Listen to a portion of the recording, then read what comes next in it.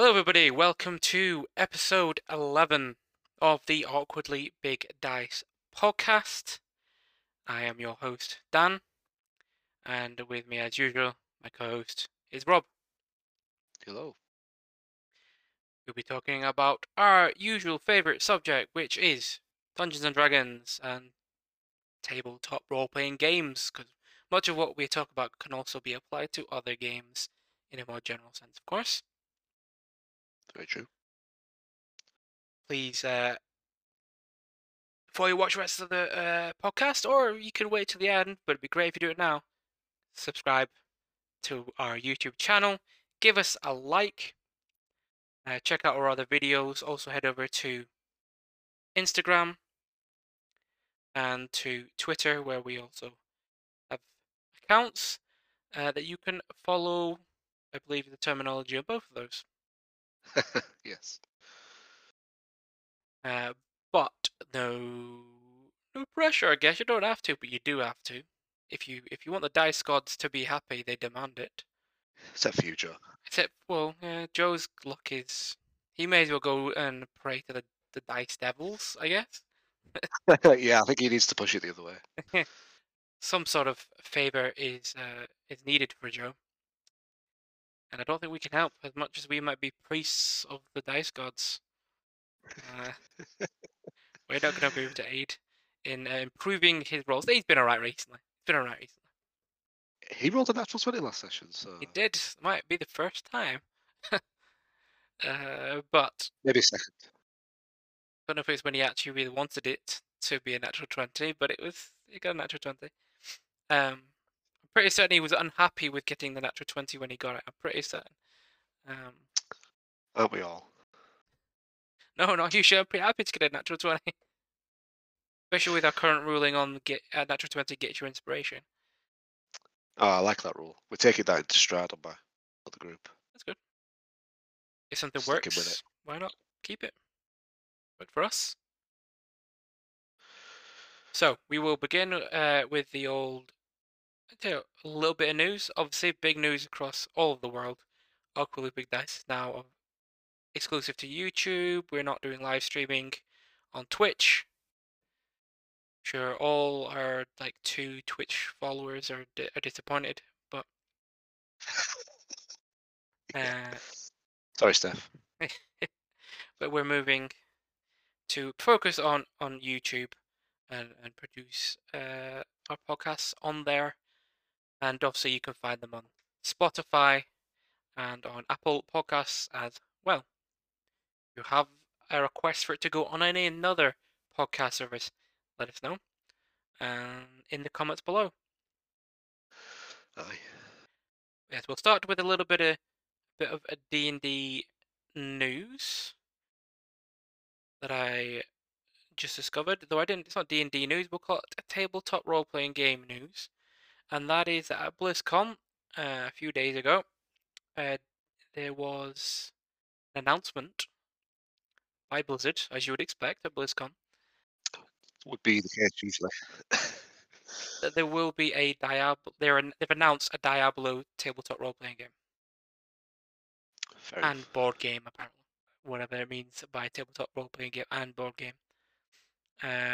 But they are doing that, I believe, in conjunction with a group called Glass Cannon Unplugged and a Genuine Entertainment, or 2 groups, I suppose. Fair enough. I'd be interested to see how that works out because Diablo as a game is very much more focused on that one pillar, really, more than anything of combat, loot, that sort of thing. Mhm. Don't get me wrong, I actually really like the lore of that Diablo universe. I Yeah. think it's quite rich and interesting, especially since sort of from Diablo 2 to 3 and 3 onwards. 4, I have mixed feelings about, but that's probably just because of the game as well. But so I'll be interested to see how that kind Mm. of turns out. If it is like a proper role play, intensive thing, or if it's a bit more like beers, dice, dungeon crawling. From what I quickly scanned, they haven't announced too much, but it has, yeah, they've said they will be related to the board game and TTBRG were related to each other. It's gonna have you obviously set in the Diablo universe of Sanctuary Yeah. and beyond. I don't know. It just feels a bit cheeky for Blizzard, or who is it now? Xbox, technically. Yeah. To be doing a Kickstarter. Oh yeah, absolutely. Like, because on the website I've read, it says, which is Escapist magazine, it says, while little is known about the gameplay, players are eager for a more physical loot grinding experience can join the pre-order campaign over on Kickstarter when it goes live on as yet an unspecified date. The game is officially set to launch in fall 2024. Not surprising. But I'm like, Kickstarter, really? You can't afford to do it any other way. Big, massive conglomerate corp. Classic Bobby, that though, isn't it? Is he still the CEO now that Microsoft have bought him? Well, is he not the dude who got kicked out though Oh, I for don't all the know. sexual abuse stuff? Oh no, he didn't get kicked out. He wasn't part of it. He just Mm. part of that. He just was a CEO. Bobby, what's his name? He's just like he looks like. If you look at him, if you could compare a person to an animal, you'd look at him and go, "That's a shark." 100%. Yeah, they'll be run as subsidiaries of Xbox games, won't they? Which in itself is a subsidiary of Microsoft. I guess they should have more money. Is the whole point? Is there big backing Yeah, money? Yet they're going to go to kick. It's just so cheeky to go to Kickstarter. Like, you can understand like the smaller guys doing you know, two guys trying to make a tabletop game, test new yeah. mechanics out and whatnot. You can completely understand Kickstarter or any other sort of If they funding can't get platforms. like the right level of investment because they're a small company, indie companies, that sort of stuff, then yeah, that's what Kickstarter's for. It's not. It's not for rich companies to say fund the game before we make it. No. It just feels it's a bit, and we all, it just reminds me because like Blizzard these days really love microtransactions. Um, Just it's how they're gonna squeeze that into a board game and a tabletop game. You, every monster will cost you There's going to like be RFID tags yeah, on the board that link directly to your PayPal. It's like scan that to move forward 4 spaces in the battle pass. yeah, so stupid. But yeah, it probably will be something like that. I mean, they love money so much they just need to release Monopoly. They are basically That's doing that. They are trying to create a monopoly in video games. I think Microsoft. yeah, that's Sony what I meant. Yeah, Sony's the only one who's standing their ground really, because Nintendo will just stick to their little corner and don't bother anybody else. yeah. But Sony's doing its own version, but it's a better version. But yeah, well, that's a different conversation. I suppose we are a TTRPG podcast, not a video games podcast. And that is a big rant that I don't really want to take the lid off right now. But I'm I feeling a mean, bit ill. yeah, it's a game. It's a game, and it's the It game is. in the word, in the letters, the G at the end, TTP RPG. But yes, we won't go down that rabbit hole. Instead, let us go to our usual topics of Spell of the Week and Monster of the Week. Our Dice roll tonight. our dice rolls will determine who gets to pick who goes first and who goes last. I'm guessing because we've never really give like a value to which is better, first or last. So we choose. But shall we roll? Yes, today I am using a glow-in-the-dark green dice that I got from Goblin Dice. Very nice. I Full think set. I'm using one I think I've used before, which is just my red and blue mix one. There you go. That was not a good roll. Go on then, what you get? Got a 4. I still beat you. I didn't get a great roll. I got a 9. You got a middling roll. Yeah, as I said, not great, but not bad. Middling. So, So it's your choice. so You make the today choice. I've got a monster. You've got a spell. Hmm Can't remember what order we went in last week. I went Um, first last week. Well, I'll go first this week then. Get it out of the way. Sure. So, this week I'm going for a monster that I have used quite a few times because I have run Curse of Strahd and I'm about to start running Curse of Strahd for my other group. I'm going for the Vampire Spawn this week. What a surprise! Vampires, Rob? I know, I Who would it? know. Wait, you like vampires? I didn't. They're all right. Uh, uh, They're okay. last week's podcast was a lie. You Yeah, you stated you absolutely. love vampires. I love them. Yeah, they're one of my favorite fantasy-based creature types, whatever you want to call it. Vampire spawns. They are typically the minion of a full-fledged vampire or a vampire lord. Yeah. Typically somebody who has an extreme control over his minions or her minions. Strahd is, as you would expect, somebody who can create vampire spawns. And it kind of sticks to the typical lore uh, of how they're created, that a vampire must bite somebody, then kill them. In the D&D world, they have to then bury them in the earth, leave them a day or so, and out grows a vampire spawn. Of course, as soon as you're a vampire as well, you must remember you apparently just become like 20 times sexier by Yeah, apparently being a vampire, as per the rules of like every Astarion. vampire TV show or movie. I was actually thinking True Blood, to be honest with you. I've still not seen that. I should watch that. But yeah, it's just the rules apparently. They're pretty much as you kind of would expect. Very typical to the trope. Decent armor class, quite a lot of HP, standard movement, quite dexterous, quite strong. Because they're spawns, they don't really have much in the smart characteristics. Intelligence and wisdom are both a flat +0. A tiny bit of charisma. But these are really the henchmen of the vampire.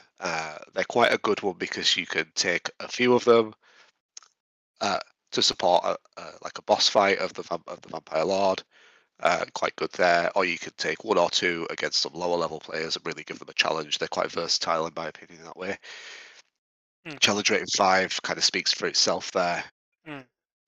They've got Uh, some very mm. carry on. I was just gonna say yeah, 5, but don't take 5 as a serious thing. No, So no. My only thing on that is when you were saying you can obviously you can use them for a variety of groupings, I suppose. yeah, You can also, if you want to have a vampire that is but your party are at a lower level, so you're playing like a proper first tier play, 1 to 5, but you don't want to throw a full vampire or whatever other type of vampire there are at the place. You could just take the spawn off the end of the name and use this as well. yeah, absolutely.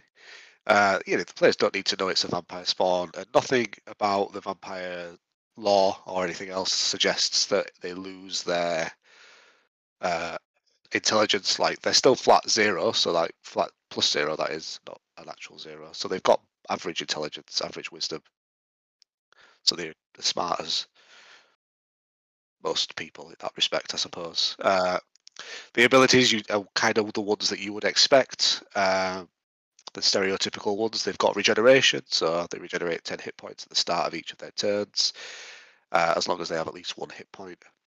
This doesn't work if you have them stood in sunlight, specifically sunlight. So if you're casting spells, make sure you look for the word sunlight and not just light or daylight or anything like that. Unless your GM is a bit more blasé with that. But if you've got a rules as written GM, you need to make sure you're doing that right. Have them stood in running water, or if they take some radiant damage from holy water or a spell or whatever, you turn it off for a turn, basically. So you need to keep applying that effect to stop it switching its regeneration back on. It doesn't have to use an action to switch it on, it is just a static feature. They've got spider climb, so they can go up and down surfaces, across vertical surfaces. So remember that as well, because a lot of people forget that. It's quite easy to sometimes kind of just go and regress back to a flat playing field when you're in a fight sometimes. Make them climb walls, make them run across the ceiling, make them pull their victims up. Mhm. Uh, Yeah, the most have, interesting aspect of a fight is is it is when a DM uses 3 dimensions, not just two. Yeah, absolutely. Have them break into the second or third stories of buildings. Do that sort of thing. It's really good. They've got some weaknesses because vampires are very notably in all their mythos usually have some good weaknesses. They cannot enter a residence unless they have an invitation from one of the occupants. Mhm. A little bit of a weaker version of the weakness that you'll see in a lot of ones where it's like the property owner has to invite them in. You don't have to worry about that. D&D is a bit too complex for that to be needed. They are harmed by running water. They take some acid damage if they end their turn in running water.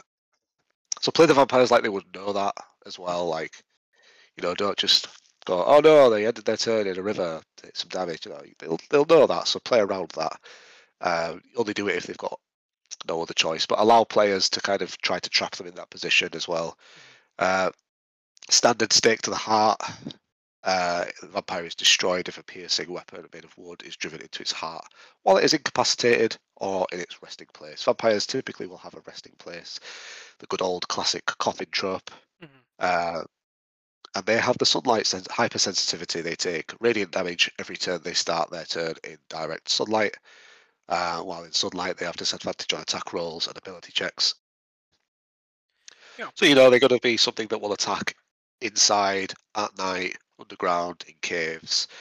Vampires are interesting because they have the literal weaknesses written Yeah, like out in a full thing. You don't get that a lot of time.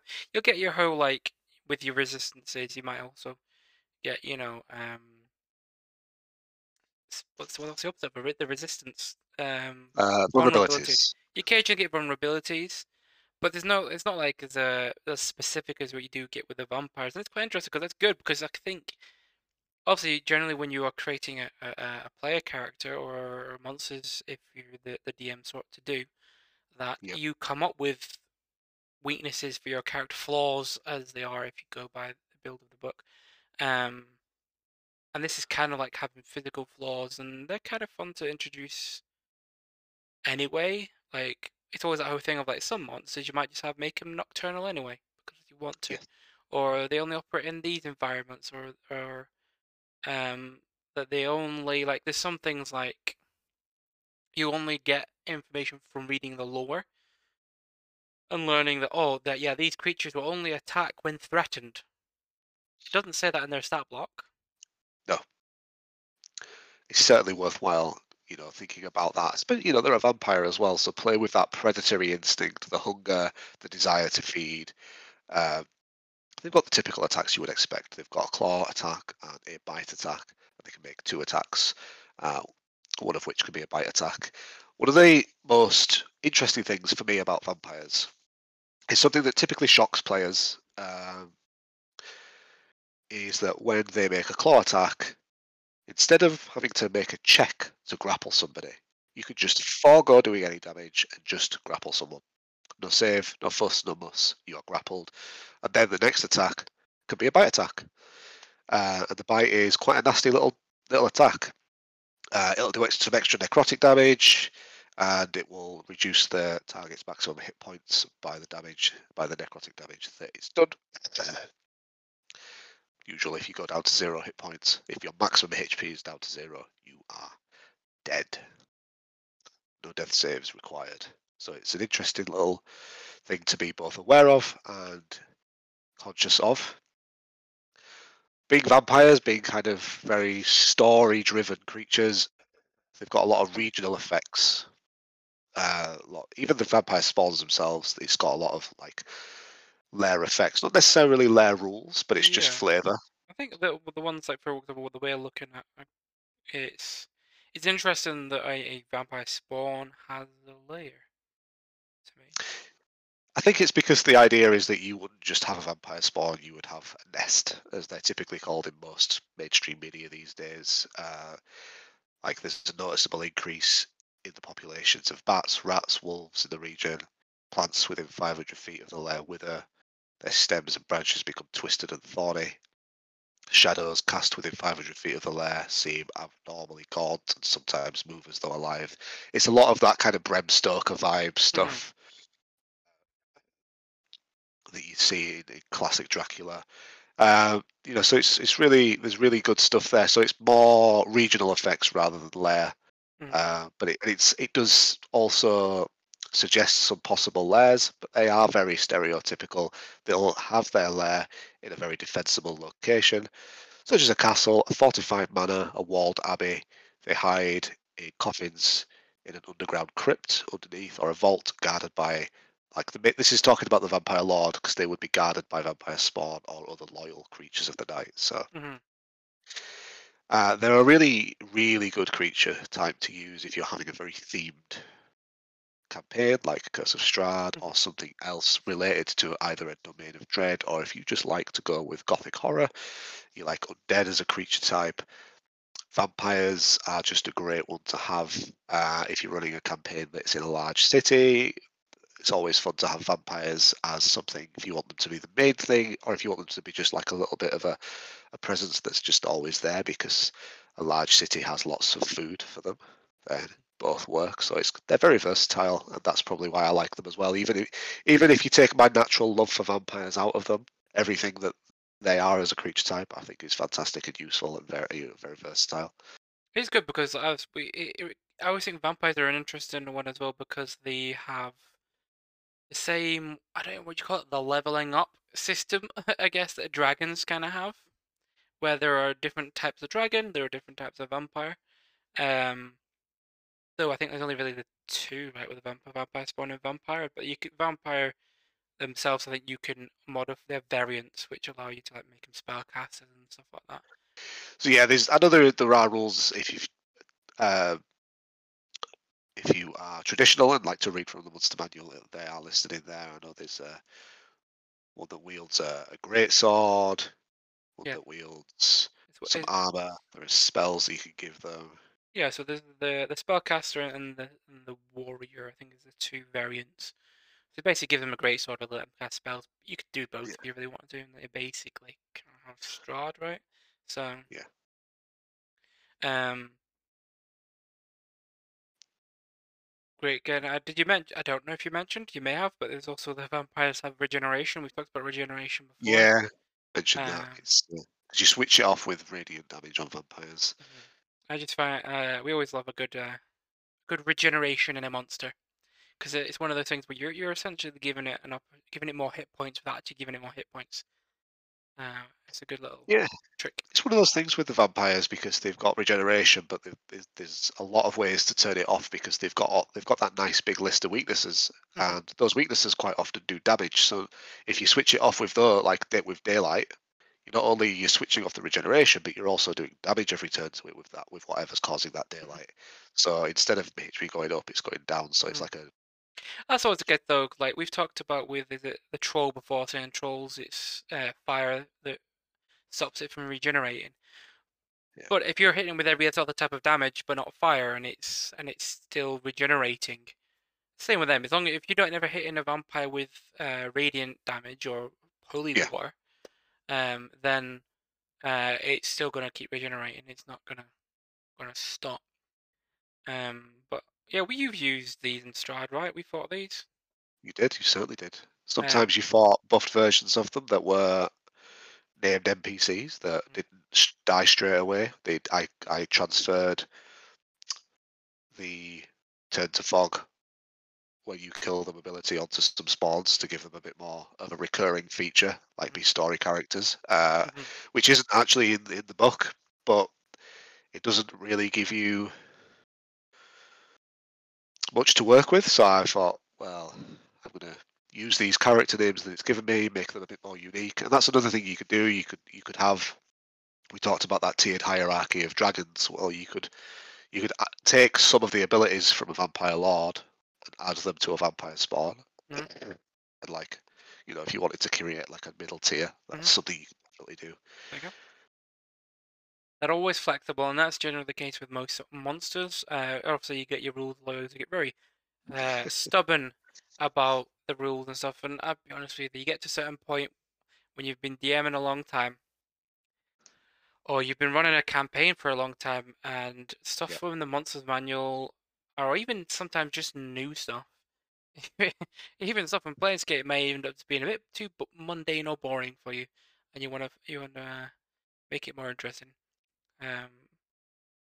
Obviously not gonna say from Planescape. I've used one thing from Planescape, quite enjoyed it. It was pretty good. Yeah. Would use again.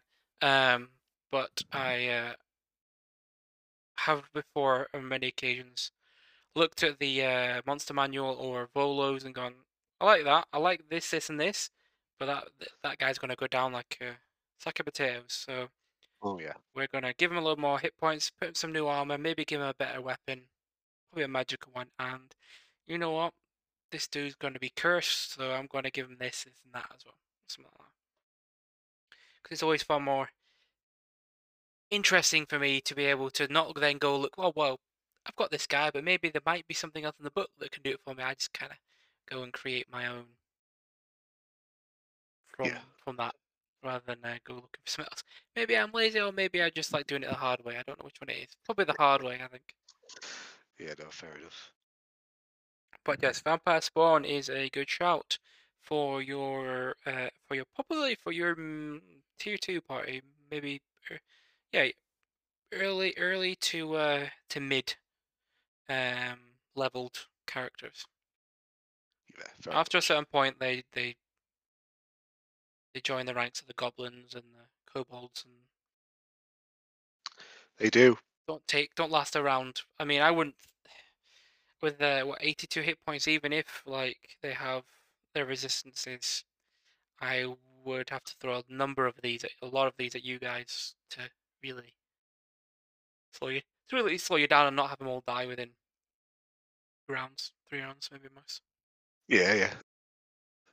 Very much. But Quite like that about them though. yeah, But yeah. we will move on from Vampire Spawn. The just looking at the art as well, I'm like, that is both creepy and they've still tried to make it a little typical vampire sex. It's like, right, I'm Yeah. gonna just put like a bag over her head. I'll just cover her head. I can see it. The nails, she might have to trim those, but like the rest, we're alright. Yes. They've kept the allure. Yeah, it's just the red eyes are not quite a Asterion, right? Not quite No. Asterion. He's a vampire spawn for those who He do is. not know. So we will move on to spell of the week. It is my turn, and I have chosen a spell that I consider to be a controversial spell to some degree, more in its usage rather than what it actually is, because what it actually is pretty straightforward. Yeah. I agree. It is the first level enchantment spell, Charm Person. Famous Charm Person. I would have it used by many an arcane spellcaster, your bards, your sorcerers, your warlocks, your wizards, and also some clerics and some druids. Well, I think all druids, but some clerics. Yeah. Um, but more importantly, it is more important or more to the point is it is a very common spell. Again, it's first level. You get limited choices. You're looking for some range.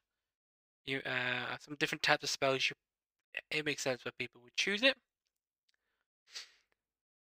Plus an action for you to cast it, which is also a great thing as well because it's basically done very quickly within 6 seconds, and it lasts for an hour, which is a lot of time for a first level spell. And obviously, only having verbal and semantic components also means no spellcasting focus or material components required. It's true. But Not a concentration spell either. it is not a concentration spell. No, it is not. I guess simply put, you cast against somebody, they need to meet your wisdom saving throw. And it does so if you're actually engaged in combat with it, so if you're fighting you or your companions are fighting it. If it fails the saving throw, it is charmed by you. until the spell ends, or until your bodies or yourself do anything harmful to it. Yeah. And the charmed creature regards you as a friendly acquaintance. But then once that spell runs out after an hour or until you do damage to it, it knows it has been charmed. Now, if you need a little idea of what charmed is, by the way, charmed is a condition within 5th edition Dungeons and Dragons, much like stunned or unconscious, I guess, poisoned, exhausted, and so on and so forth. Many. Look them up. Player's Handbook. Get it out. But a charmed creature can't attack the charmer or target the charmer with harmful abilities, and the charmer has advantage on any ability check to interact socially with the creature, which is technically the point that I consider to be the slight controversial aspect of this spell, and the bit that is commonly ignored or misunderstood. That's because Yes, very I've much. seen on more than one occasion someone gets to use his charm spell, and the next thing you know, that the target, essentially the creature targeted, just is like it's like dominated, Yeah. and it's not. It's literally just an advantage. You now have advantage with your charisma checks, basically, is what it gives you. It can't attack you. Again, it doesn't mean that it can't order someone else to attack you, but it can't attack you. It's not that it's going to. It's going to review as your friendly acquaintance. It's not going to order someone else to attack you. By the way, that's just me being silly. But the whole thing I often have an issue with regards to this spell is that people treat it like it's a dominate spell, isn't it? Yeah, they treat it like mind control, like full mind control. It is literally you just get an advantage. There's no now I don't need to make a charisma check or a persuasion check Yeah. or deception or whatever. Yes, you still need to do those. You just do those now with advantage. I That is think my thing with this spell, mm, you said it at the start, like your bards learn it, your warlocks learn it, your sorcerers learn it.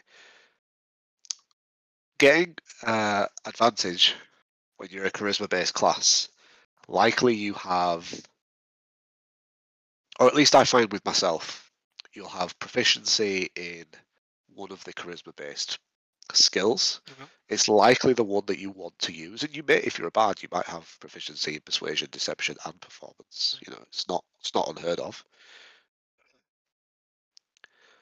Like Fitz has got expert in mm. deception. He has plus 13. He doesn't need advantage.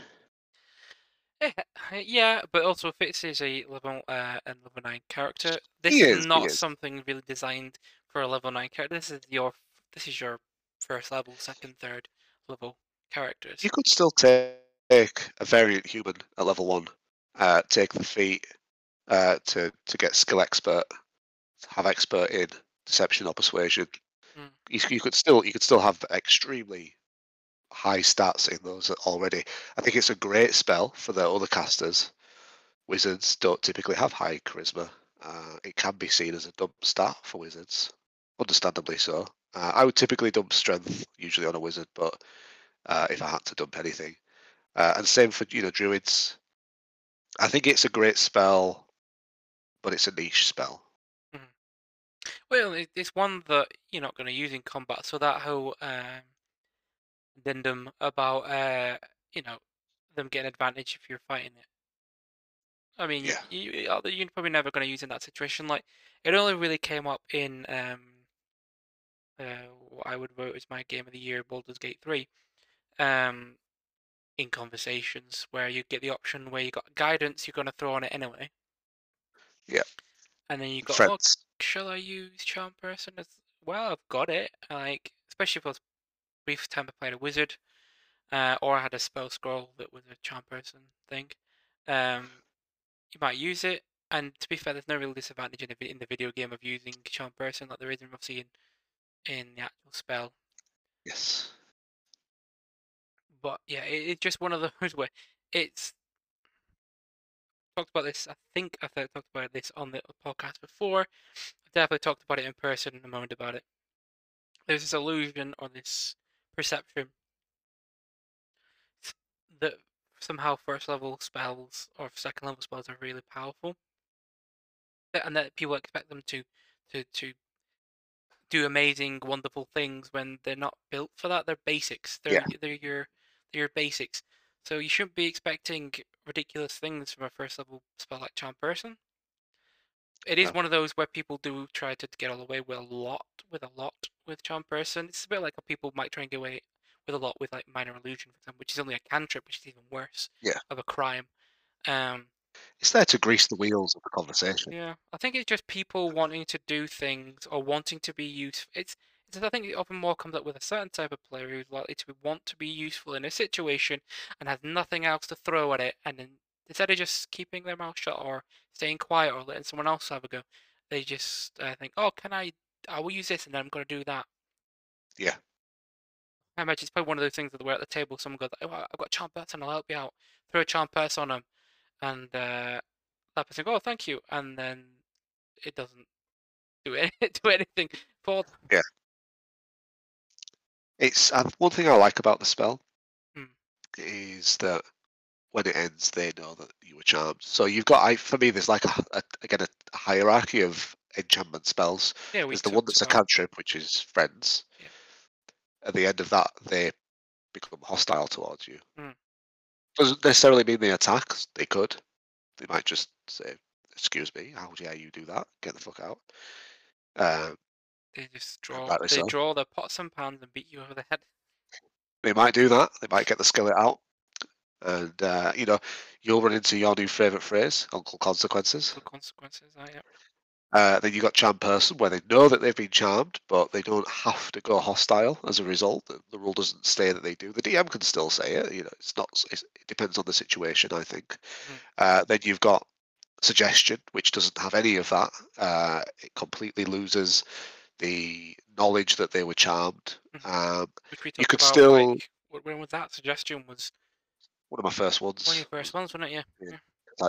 it's a favorite of mine because I really like how long it lasts, but because it's an 8-hour spell if you concentrate, and that one is a concentration spell as well, so it's got its costs there as well.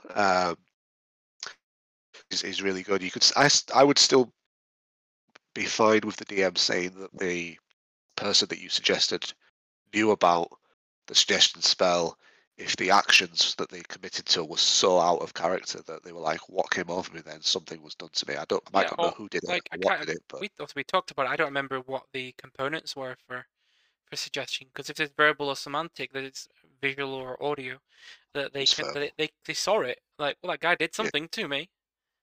Um, Unless you were able to hide it somehow. sleight hand check would have been enough to, or stealth, or what's like that, Yeah. just to Or cover it. there's Yeah. the sorcerer meta magic thing, I think that helps with that as well. Subtle, But subtle something. subtle spell maybe. Yes, well. Um, then you've got the one that everybody conflates these spells with, which is Dominate Person. Mhm. Dominate Person is a fantastic spell when you use it correctly, and not when you're a dirty little thirsty hombag that thinks you can just use it to automatically seduce someone. Technically, you can because Dominate Person can make someone do anything, but just don't bring that to D&D, you weirdo. No, because Uh, then aren't you the bad guy, right? exactly, yeah. People So, say necromancy is the worst school. I think we all know in, it's enchantment. it's enchantment. There's only you. You're not really a slave master if all you're doing is animating dead meat. If you're Yeah, actually forcing sentient creatures to do your bidding, then that's a bit different. That's a bit yeah, more evil. yeah. I agreed. As a player, I have used Dominate Person as a defensive spell. I do quite like looking like the first time I used it, we were against a group of not rival adventurers, but they weren't just bandits. They were kind of bandits a little bit, but there was like a leader. They had a spellcaster with them, Hmm. so they weren't just a bunch of bandits basically. And I took over the spellcaster's mind, and he then turned around and in the famous Danny DeVito quote from Always Sunny, he just started blasting. So anyway, he started blasting, and it Mm. was great. It was a really fun time. Fun times were had. You, as dominate person, you can just force the the creature that you're dominating, to do whatever you want, and that is the only dominate one. Only It's important to remember that dominate person is also for only for humanoids. Should we That is point out? true. You It's you want Dominate, monster. Beast, Person, and Monster. Yes. There are three different versions of the Monster will get spell. you everything. Yeah, As make long sure as you do the right one. they That's succeed uh, or that's fail. a Sorry. higher level spell though. It is, yes.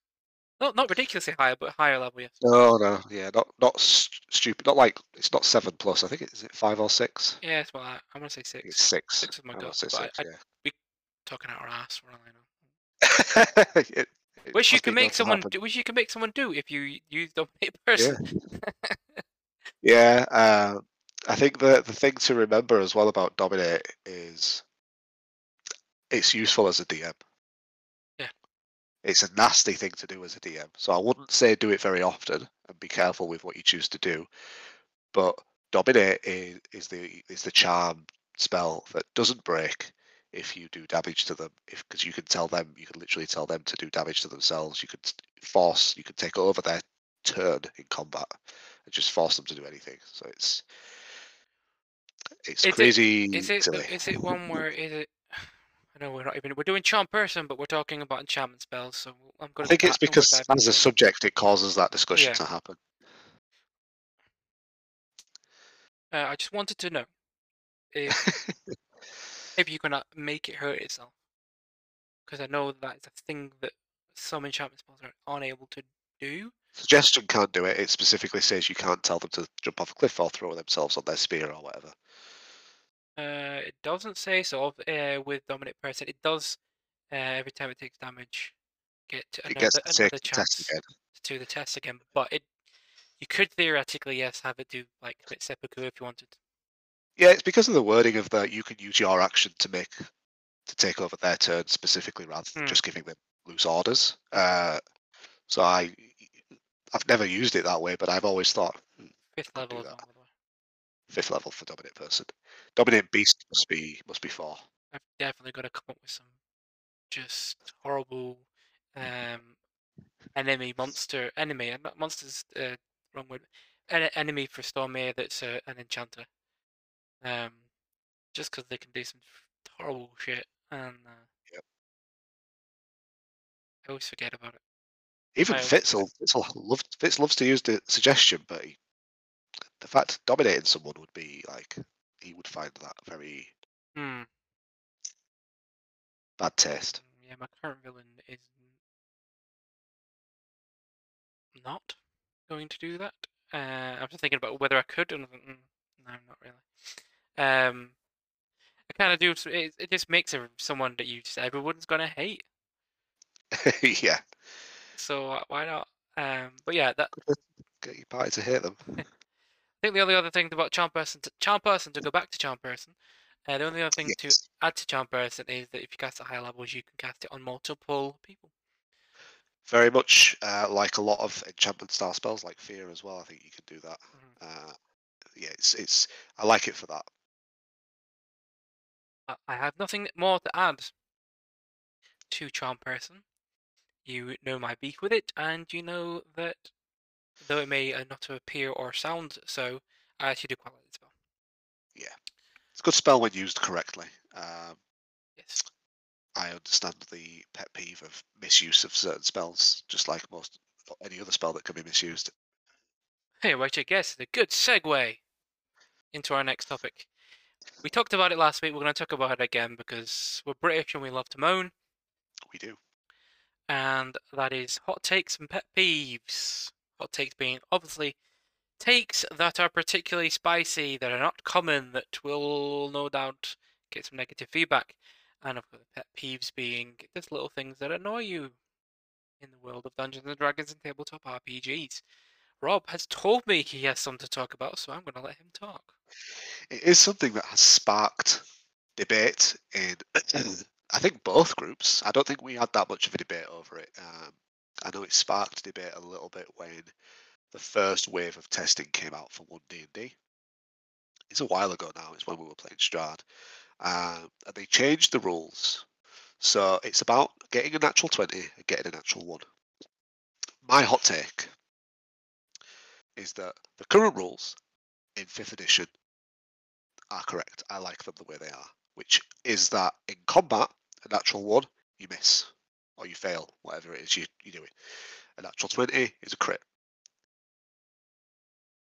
Out of combat, they are simply a dice roll. You add your modifiers. You tell the DM the total result. They decide whether it's a fail or a success based on the total result.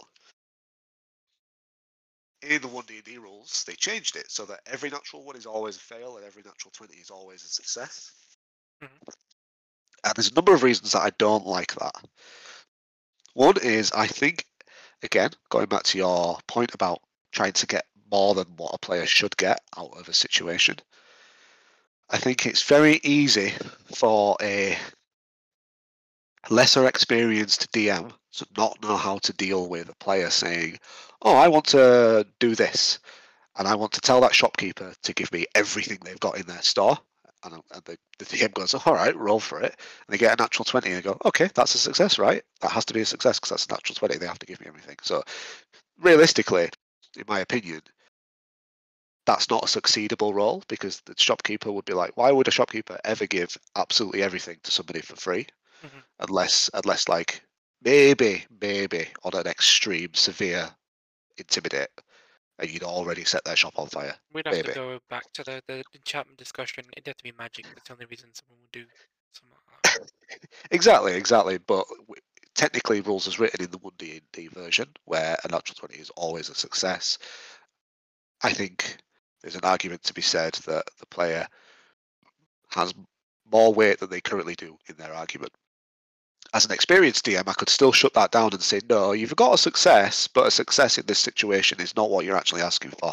A success is the shopkeeper goes, all right, Joker, stop taking the piss. Get out my shop or buy something before I call the guards. That's the most success they can get out of that situation, is that the shopkeeper does not turn completely aggressive towards them for such a stupid and flagrant attempt at like strong arming them. My other peeve is that a natural 1, yes, it is the lowest you can roll. I appreciate that. And I've not math hammered it out in a long time, but I know that if you build your character the right way, a natural 1 could still be over 30 when you add modifiers. That's not a fail. There is some abilities that you're that good at. If you've got the expert feat, if you've got other things like the flash of genius from the artificer, guidance, the memories of a past life, or being a reborn, the list goes on. There's other abilities that add to that. You can very easily get over 30. I've seen people show. I've not ever properly looked into it, but like watching like Offbeat Outlaw, I've seen him show builds that could get plus 20 on, plus 50 on stealth and stuff like that. So a natural 1, when it succeeds higher than what another player could get with a natural 20, you can't tell me on any given day that that's a fail. That's my personal opinion. Yeah, I get it. You want me to be devil's advocate? Is that what you want right now? I suppose I could do that to some degree. I can try and argue. I guess the argument is that a broken clock is right twice a day, over it is. So there's always a possibility that even if you have a perfect plus 30 to your skill, that you could still potentially fail. Yeah. Nothing is a certainty, and that's why, like, if you roll a natural 1, it should automatically be a failure. I don't actually agree with that, but like that's just that would be the devil's advocate, the argument against what you're saying. I think it really depends on what the role is. There are some things that I can apply unluckiness to more so personally than I can to other things. So if it's, for example, a history check or an arcana check or any knowledge-based check, anything where you're trying to recall information, you're not going to trip and fall. So yeah, you could say because you were walking and thinking you tripped and fall, but you're not really. You're going to be stood about trying to think of something. It's not like an athletics check or an acrobatics check where your foot could slide on some loose rocks and you can quite easily attribute bad luck or bad foot placement to that. And that also, I think, rules as written, I'm right anyway, so there is that. But also, if you are expending abilities to boost your score, you are paying a cost as well to get out of that kind of failure. So as a DM, I would be like, right, well, I might not give them the perfect Mm, solution to the situation or the knowledge because they rolled a natural one, but I'm going to give them some stuff mm, because they expended more resources. Like you only get so many flash of geniuses a day. Uh, in the newer system, guidance was a reaction, so someone has used their reaction to cast guidance on you, or you only get so many memories of a past life a day, that sort of thing. So you're expending finite resources to get to those sort of high results. So mm. I think that needs to be acknowledged as well. Yeah. I think the way I would flavor, say, if what we're talking about, we're using acrobatics, weren't we? Or you were Yeah, just a moment ago. If you get a natural one on an acrobatics, but still you're getting over 20 as a result, yeah, you can still make that interesting and as flavorful as you want. yeah, I think it comes down to the DM. The DM has to say is you step on a rock that gives way because you weren't really paying attention. You were cocky because you always do really well with yeah, these sort of dex rolls. You step on a rock, it gives way. You're about to fall off the cliff, but your natural instinct, your experience kicks in, and you manage to rotate your body back round to land safely on this narrow cliff. Something like that, where it's yeah. still like, oh look, you almost messed it up. I kind of don't mind with that because it's not a consequences failure. Mhm. I just don't like the idea of. I think realistically, you could say my hot take is that I don't like bad DMs Mm, that don't really know how to deal with that kind of like polarizing situation. yes. Um, if I was in a campaign as a player and it was discussed in session zero that a natural one is always a fail, then I'm fine with that Mm, because consistency has been set, mhm, consistency is followed. I also won't go for any kind of bullshit build because I know it's not going to work. mhm, But it's like if I've gone for that, even just as Narakis, like all he had was Flash of Genius, and that meant that he could add +5 to mm, anything as a reaction. If he had also been a reborn, which isn't that like it's not that metagamey to say, "Oh, I'm a reborn and I'm a artificer." Like that's only a race in a class. It's not mhm, like you've taken loads of feats to get. It's like you've taken the lucky feat. It's not like you've mhm, taken spellcaster initiate to get guidance, mhm, stuff like that. So I don't think it's that meta. I just wouldn't think to do that as much if I knew I couldn't. It's mm, just I think it's the idea of that if you would as a baseline follow rules of written and then a DM turns around and says, "Bah, natural one's always a fail." I don't like that attitude mhm, because it should be established beforehand. mhm. Typically, by the way, it is usually always a fail because most of the time people don't have ridiculous pluses. I think that's another part of the issue is people get used to a natural one usually being a fail. Like, if I was to continue with a little bit of the devil advocate thing, I do kind of get the idea. There's no point in making a check then if you're always going to succeed, I agree there too.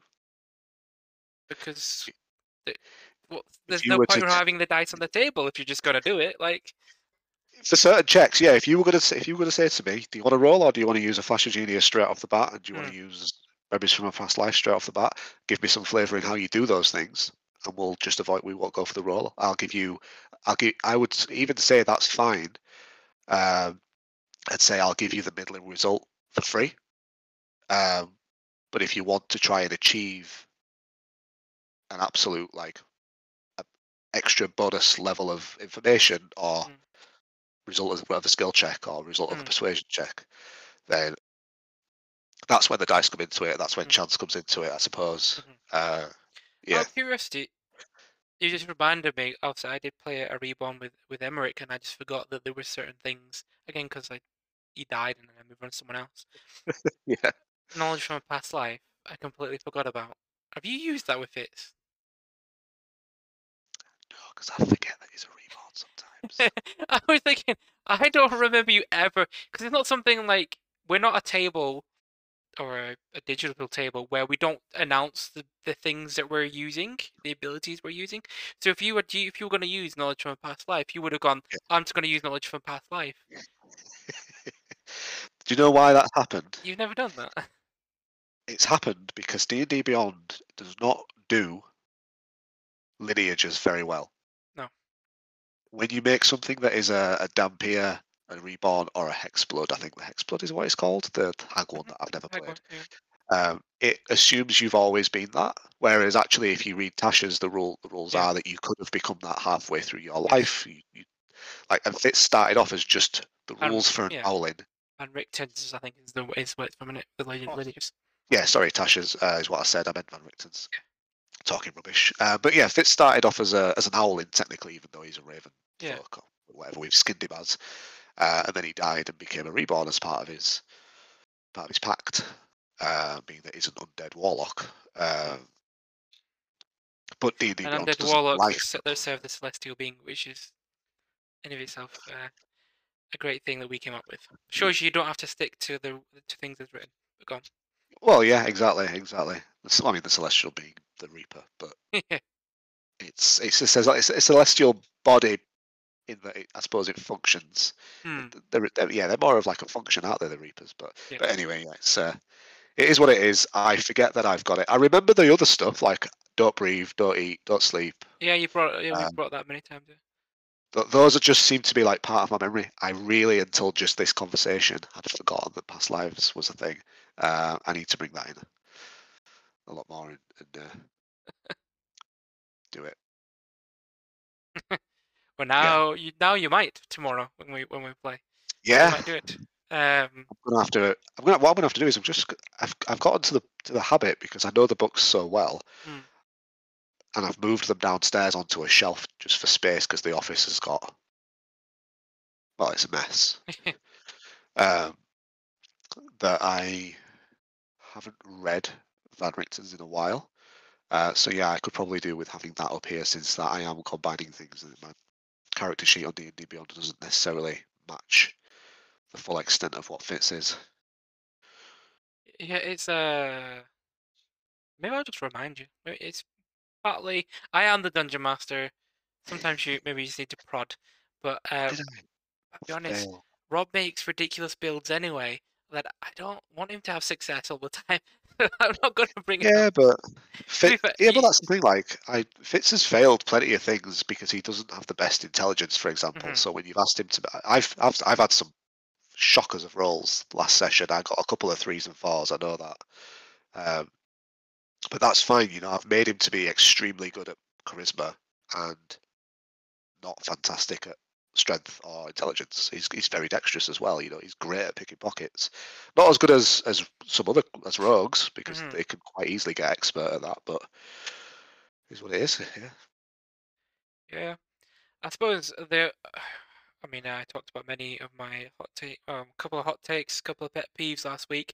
But I'll just talk about the one that was present in my mind because we talked about it just before we started recording, and that was just the consistency of world building that it lacked in general Forgotten Realms, Faerun, Yeah, Toril lore. And I feel like there's not a maybe I'm wrong, but it doesn't feel like there is a good place to go to.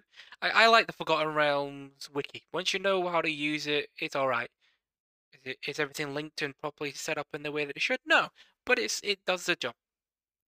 But I agree there. if that is the only source of the lore in its entirety that you can go to, it's the place you're gonna go to. But being that I was looking at going through all the like we talked about how uh before the podcast, so I'll repeat myself. There are three essentially of the main cosmologies used within the world building of the Forgotten Realms, um, and that is the Great Wheel cosmology. Yep. So that's where you've got the wheel with the material plane in the middle, along with the Feywild, the Shadowfell, and then the elemental planes around it, and then beyond around that you've got all the um, different outer planes that are all in a certain order. The top point being good, the bottom being evil, left to right is lawful to chaos. Is that the one that's in the player's handbook? Yes, I think I don't know if it's in the player's handbook, but might be in the DM's guide. Maybe. They're all in the DM's guide. Oh, are they? It might also be Oh, in the player's handbook as well, I'm sure there's one that's in the PBH. Carry on. probably. But yes, the big thing with the Great Wheel, which I'm sure I can put them on the screen. But the the Great Wheel, it's fine. It's just it's a little rigid for my liking. And it when you start bringing in things like the outlines and stuff like that, it doesn't really make any Yeah. sense anymore. And then when uh, you start looking at all the lore about how pretty much every freaking plane then has planes within its plane, like layers. So the most common one, obviously, everyone knows, most people heard of, is the Nine Hells, which I'm Yep. actually quite fine with. The Nine Hells kind of makes sense to me. But then you got like the Seven Heavens I of don't really get the heavens one, to be Celestia. honest. Hades has it all. Acheron has loads, and it's just like, oh, what about the Abyss? There's the infinite layers of the Abyss. Like, there's infinite layers. Like, it's just like again with the Abyss, I'm kind of like not so bothered about it. It's the idea of like pure chaos, right? So Yeah. pure evil, chaos evil, chaotic evil. So I'm kind of fine with it. And that seems a bit all over the place. But if that was just what they stuck with and that's what they said it was, I'm fine. And then at some point, I'm not exactly what point it was. Probably around fourth edition, third or fourth edition, I think. They then switched to the World Tree. The World Tree is taken from Norse mythology, and Oh, the Yggdrasil. and the Yggdrasil tree, and with like its roots being in, I don't know, one place, and branches are all the outer planes, and the actual trunk is the material plane, and that sort of stuff. I can get why they didn't keep it because I don't also care particularly for that one because I think it's a bit um if it's only supposed to be like an analogy or a metaphor, I don't see what has to be a giant tree. Um, That one. yeah, that one. That's the Great Wheel. Uh, H303. there you go. Of the Player's Handbook. But yeah, the World Tree, and but with the World Tree, they renamed a lot of stuff. They renamed like some planes became other planes, and some planes were rammed together. But for the most part, it was like now we have Alfheim and Svartalheim and Yeah. Jotunheim, and we now have Isgard, and House of Nature is one of them. But we still keep a couple here or there. But we're gonna. It's just messy. It's suddenly switching from one, and you can't say like they're in world. Um, the way they explain it in world is like some people believed it was this, and some people believed it was that. But as soon as you can start going to a plane, when there's plane shifting and there's portals, Yeah. you can't no longer have that. There literally you have to decide on what the planes are. It can't be a theory anymore. It becomes a reality. I think you The can have it layout can change, but uh, the actual planes should not change. Keep your consistency with your world building. Sorry, bro. you can no, it's fine. You can have it that it says these are some of the beliefs, Hmm. but I would always then want this is the correct answer. This is actually how it works. This is why these are the people that believe this. These are the people that believe this. These are the people that believe this. But the reasons that they have gone to this conclusion is because they've discovered these of the actual real situation. I don't mind that stuff if it was like that, but it's Mhm. not. It's just a big old mess. It And is. I think that's It's just like frustrating. because even now they're not even in the world tree. They moved on to the world axis, and I assume the world axis is where we are now. But then you look at the fifth edition Player's Handbook. It's got the Great Wheel in it, so we're in the Great Wheel again. But all the Forgotten Realms wiki reads as though the world axis is the um the current way it is done. And when I was reading some bit of the lore about Shar and stuff like that, it reads very much like that would be the case.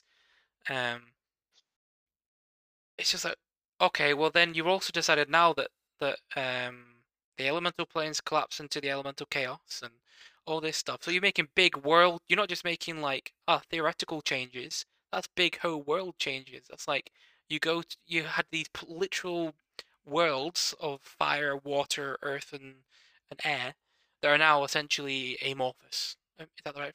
Yeah, amorphous. They change shape. They're in chaos. Yeah, And I was like, all right, this is why people create their own multiverses and play in their own yeah. worlds because you don't have one consistent through line with your lore, and I think it needs it. If I was honest, and then when they eventually get round to finishing whatever the hell they're doing with 1D&D, then maybe it's time that they do the very what they did with Star Wars, create a freaking like choose someone as your lore master. Maybe they have a lore master. I have no idea.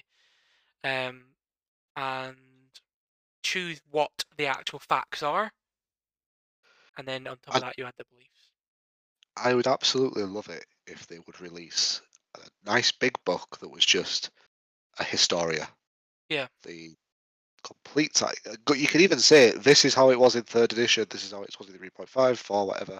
You could even have that. You could have this is how it is, this is how it is at this point in time, which is when fifth edition starts. Mm-hmm. And then you could even, because the good thing about that is that you'd be able to say, this is when Descent into Avernus Mm-hmm. takes place, and that's why these characters are in it. Mm-hmm. This is when this takes place, and that's why this god is not in it because they're dead at this point. And you can Yeah. have that. Whereas like now, all we have now is just a big fat mess. Like you can have a cleric believe in any god, even though some are dead, some are in different pantheons than they started in, some Yeah. have been in different pantheons in Some are different now two books. people rather than one. Is that We big? talk about Teach. Well, we could talk about Teach, for example, right? Teach, which is from the original Greek pantheon, right? I was reading about Lathander again, my boy, the Morning Lord. The body. And he originally is in a romantic relationship with a goddess, or at least in a way very romantic. His first love was Teach, right? Teach was goddess of change and fortune. Who, and if you use the Donwell pantheon, Evander is based on Teach. Um, Oh, fair. and there's a whole really nice little comment about how like they once spent some time just sat on the back of a space whale watching galaxies form. Very romantic. And then she was broken into two people, and that broke his heart. He moved on because he went and he's now with Shantae, or she's however that's pronounced, Shanti, the goddess of she's a nature goddess associated with like agriculture. I mean, I can see why he would be drawn to her.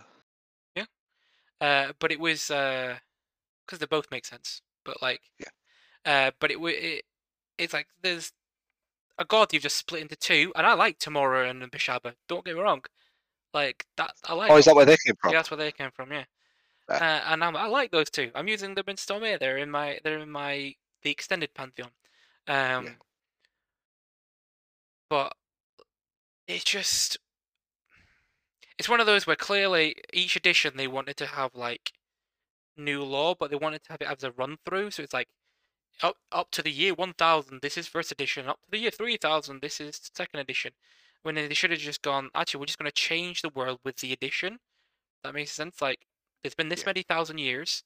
This is the history. Now we're introducing new rules, new spells, new things. We're changing it. We're retconning it. It would have just been easier to retcon it. And then Yeah. all the wikis, all the books you read would be correct, and you're not trying to interpret the meaning of anything that's you're reading on the page. Of how Yeah. freaking Lathander became Amantur, who became Lathander, or whatever. This is why my law knowledge is not very good. Because it's such a mess, and I find it so overwhelming going to try and read up on stuff that I only do it when I need to. Yeah, I think for me, I do it because maybe just I like the challenge, the puzzle. Yeah. And I'm looking for the good little bits of inspiration, the little things that are just, oh, that's really cool. So then you can use that. Yeah, I agree there. Like I liked like the gods that I've used Bahamut a lot, and I like the stuff that is in the wiki for him. With all the little. Bahamut, by the way, it is done dirty in most of Forgotten Realms lore because Yeah. he's like secondary to Torm. He's Torm's bitch. And I'm like, really? The freaking Platinum Dragon, Not in any of mine. Is not. not even allowed on the upper layers of Mount Celestia, apparently. He's got these little. He's allowed in the lower layers. That's what he makes it out as if he's not allowed to go up there. You're like, why? Oh, what?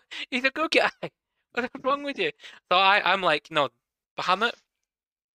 There's very few that are more powerful than that boy in my head.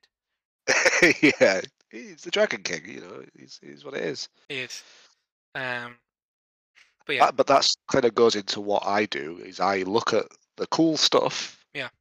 And I go, I like that. I'm taking those, but I'm building this personality, and this god is my own version of that. And I think that's probably why they keep it like such a mess, because they want to give people inspiration to do their own homebrew. But if you're sure, not but doing your own homebrew, then it's difficult.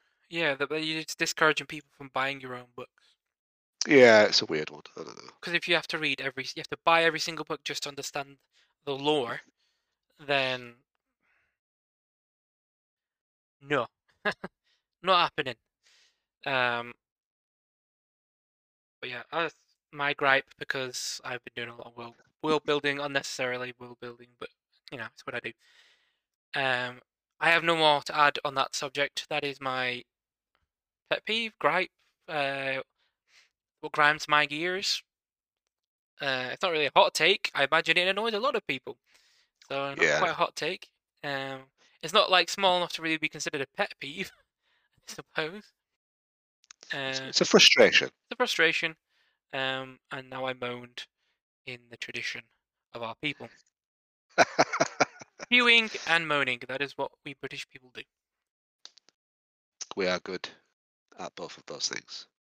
For the most part. But we're about time, so I am going to call it on this episode as episode number 11 of the Awkwardly Big Dice podcast with Dan and Rob, the quote-unquote greatest DMs of all time. I said it, not Rob, so blame me if it's not true.